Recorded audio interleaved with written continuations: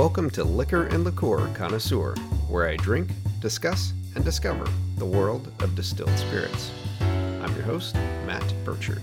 This is episode 64, and I'm drinking Jaisalmer Indian Craft Gin.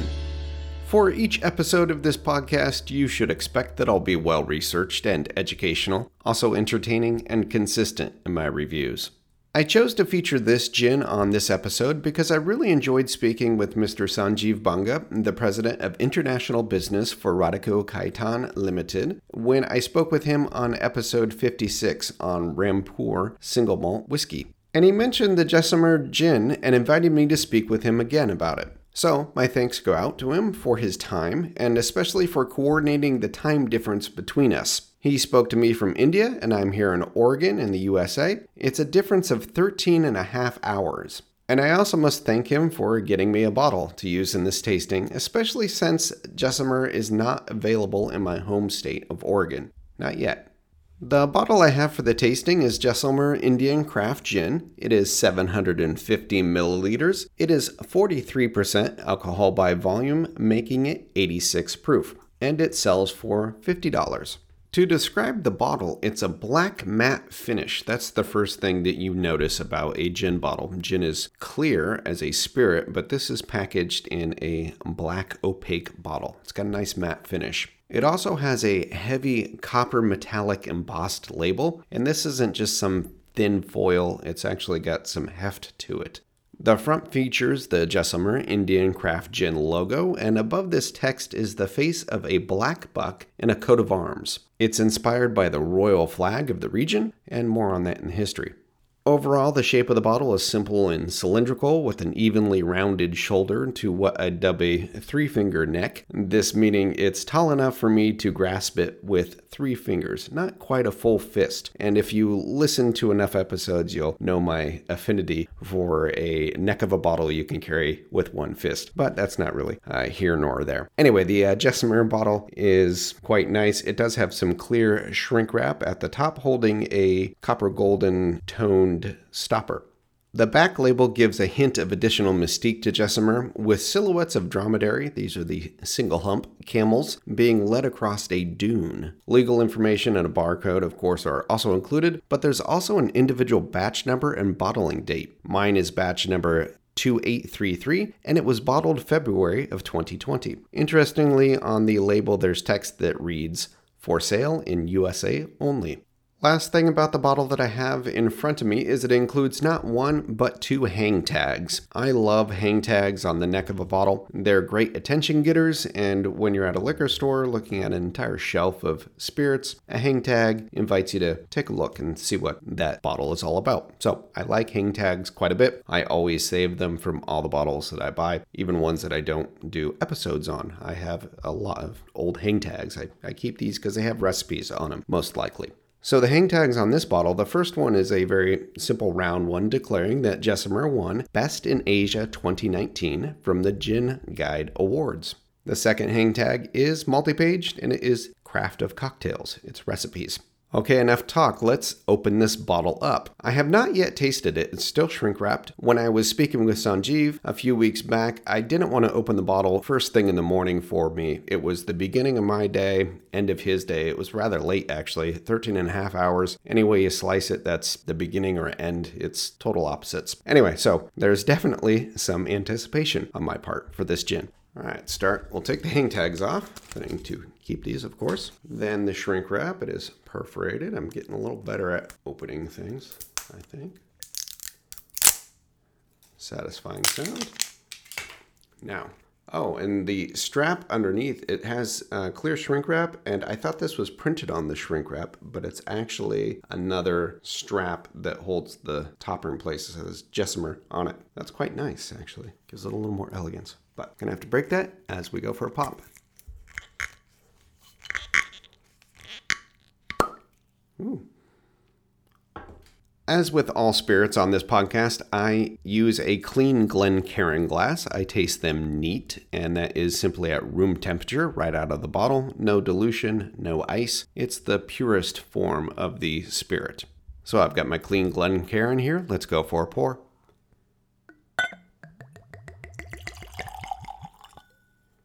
In the glass, as expected, it is clear as water, as gin should be. And I've already been smelling it from when I opened the bottle and just poured it, but let's try it on the nose. Tell you what I think. It's very citrus forward. There's definite juniper. You get this pininess from juniper berries. We'll have a pine, almost sometimes a camphor smell to it. Yeah, it's juniper. There's a little more in there. I pick up maybe a touch of coriander, rosemary almost, perhaps. There's no rosemary in it, but get a little herbaceousness to it. Undertone of some spice that time.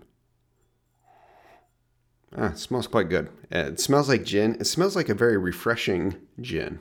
And without further ado, let's go for a taste.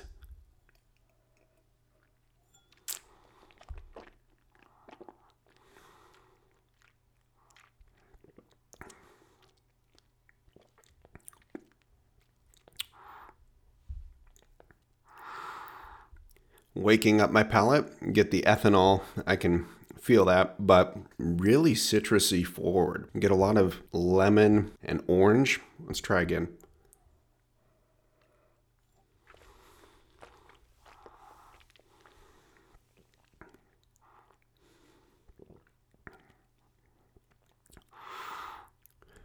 The juniper is in the background. It's there. There's that fresh pininess, that juniper flavor. There's some spice. I pick up the pepper in it, but quite citrusy. And there's some citrus with juniper as well. So you get all these flavors. Let's try it. Third time.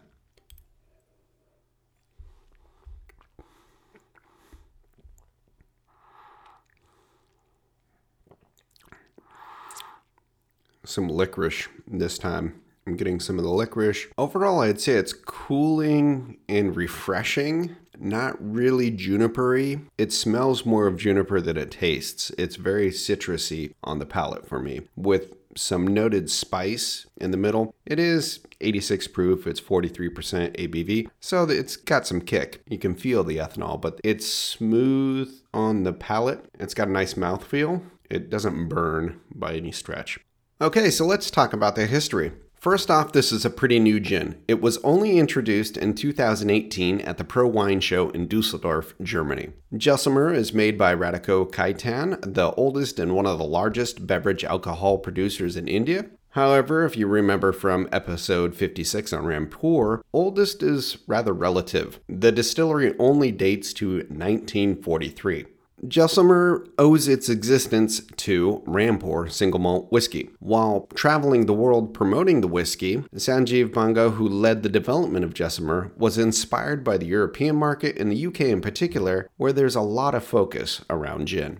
Gin as a category in India had pretty much died out, but many popular gins around the world have Indian connections. Bombay Sapphire, for instance, that I featured in episode 44, and go back and listen to that episode for a fairly detailed background on gin as a category of spirit. But Bombay uses the British name of the capital city of India that has been renamed Mumbai.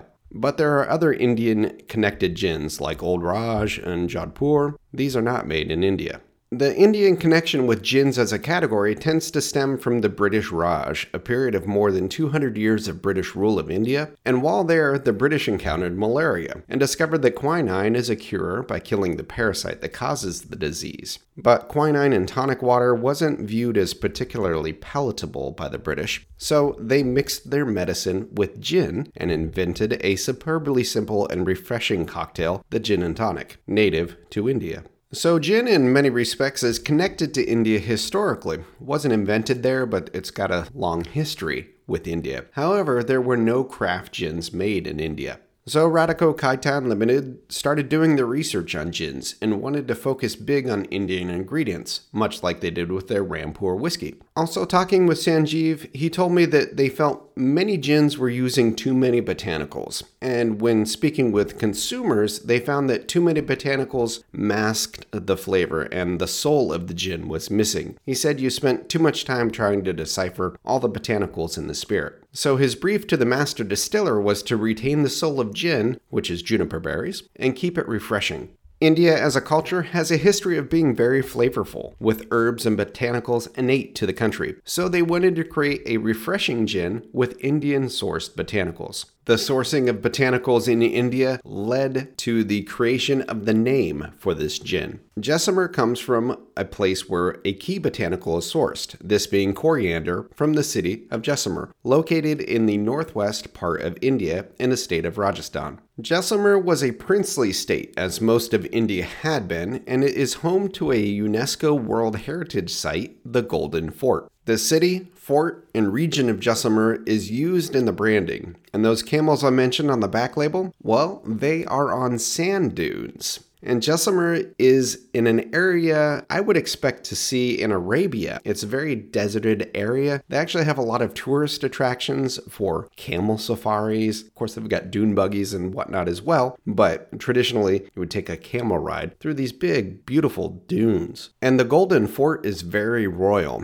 And the black buck on the front label, this is a type of an antelope. It's authentically Indian. The black buck was the royal animal of the princely state, and it is taken from the royal flag. Between the black buck's horns is an outline of the Golden Fort. So with Jaisalmer, they really sought to imbue the royal beauty and spirit into the spirit. The Jaisalmer website plays upon this theme and features on the gin page the royal tales with text that reads in part, "When a land is nurtured with the souls of brave hearts, when royal pride shines through, relaxed pastimes in sipping into life are well-deserved moments of immense pleasure." The breathtaking city of Jaisalmer is likened to a golden canvas, beckoning you to partake in its glorious history. Its vibrant streaks of color come alive with stories of valiant princes as its princely 15-gun salute ups the level of royal pride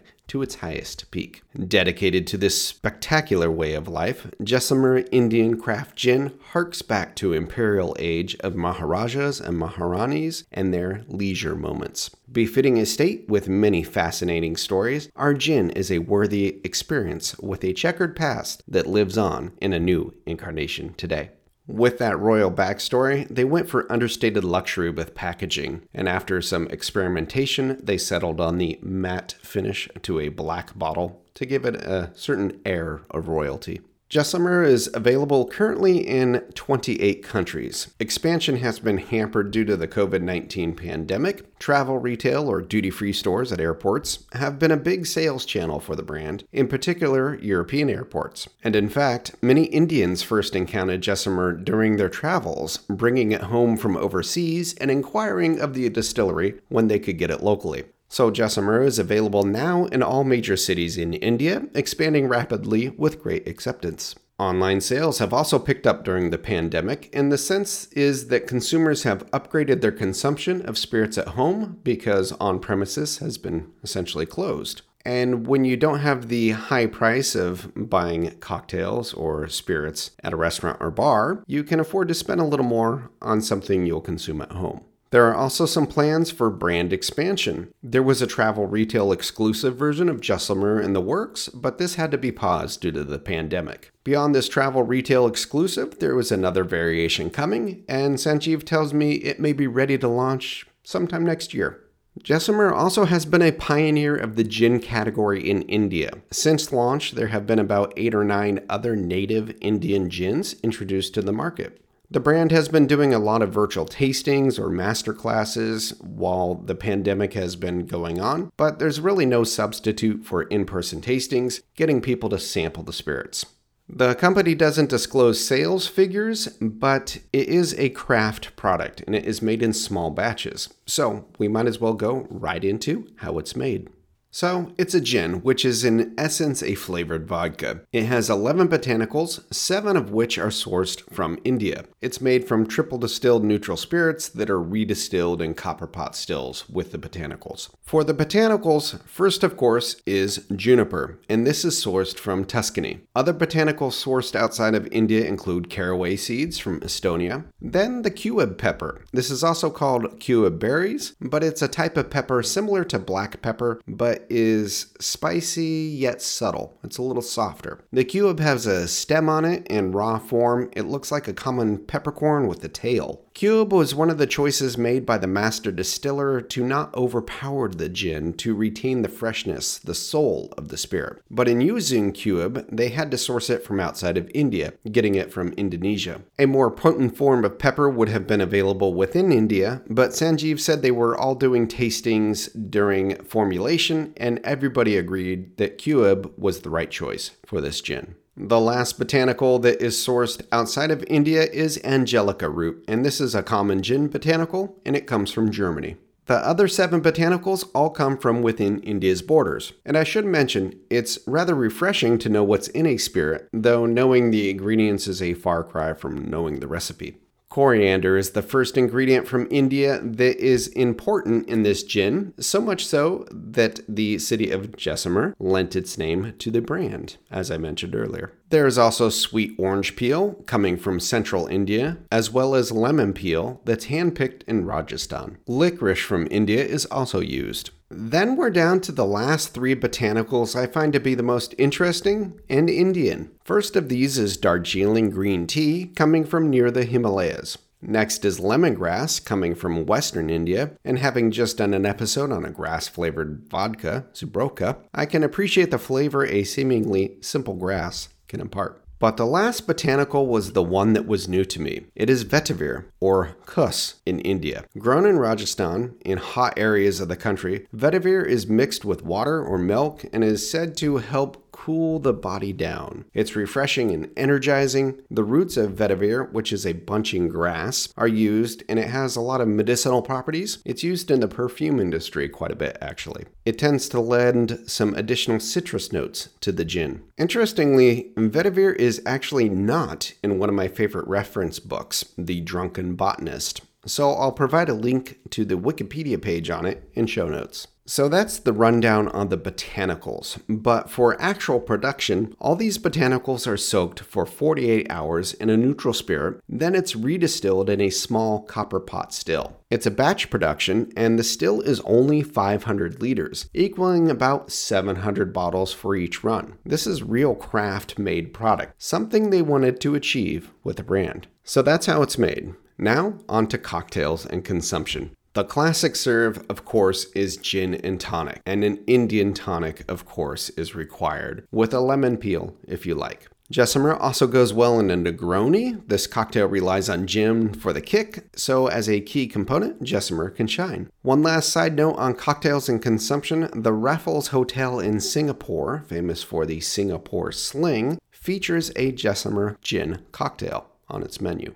So in summary, what do I think of Jaisalmer Indian Craft Gin? I quite like it. I think they achieved their goal of creating a refreshing gin that retains the soul of gin. It's bright, it's light, it's not very juniper forward. Actually, I really only get juniper in the finish. You catch it on the nose, but on the palate, it's really citrus forward. And I kind of like that. There is the pininess, so that is some of the juniper, but juniper also has citrus notes in it. And then the other botanicals really pile on to give you a nice citrus forward note to it. A little bit of spice, but not overly spicy. I also really like it's a true craft spirit. Though it's made by a very large company, the distillery produces something like 13 million liters of beverage alcohol a month. This is done in 500 liter batches. So it's just almost literally a drop in the bucket, but it's what they wanted to achieve, a nice craft expression. I'm also a sucker for branding and a good